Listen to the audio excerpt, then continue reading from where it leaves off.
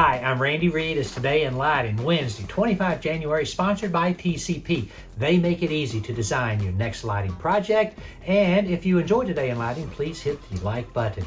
Here are the stories making news. Synapse Wireless was sold, and I spoke to the CEO of the acquiring company yesterday. Details at Edison Report. Exposure Lighting currently represents Interlux in Massachusetts and Rhode Island.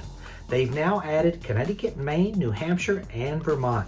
VLC announces a Lunch and Learn panel examining challenges, research, and solutions associated with the unintended negative impacts of artificial light at night on wildlife, human communities, and the night sky. Commercial lighting specialist Tharos Architectural Controls has started 2023 with a high-profile promotion. Boz Hoxbergen has been promoted to commercial director. Nichia is pleased to announce the launch of its Clear White Color LED, which supports a sharper vision for senior citizens with its natural clear white color visibility. The company believes that the adoption of the Clear White Color LEDs in residences, nursing homes, and all other living spaces will enrich the daily lives of senior citizens. I believe that also.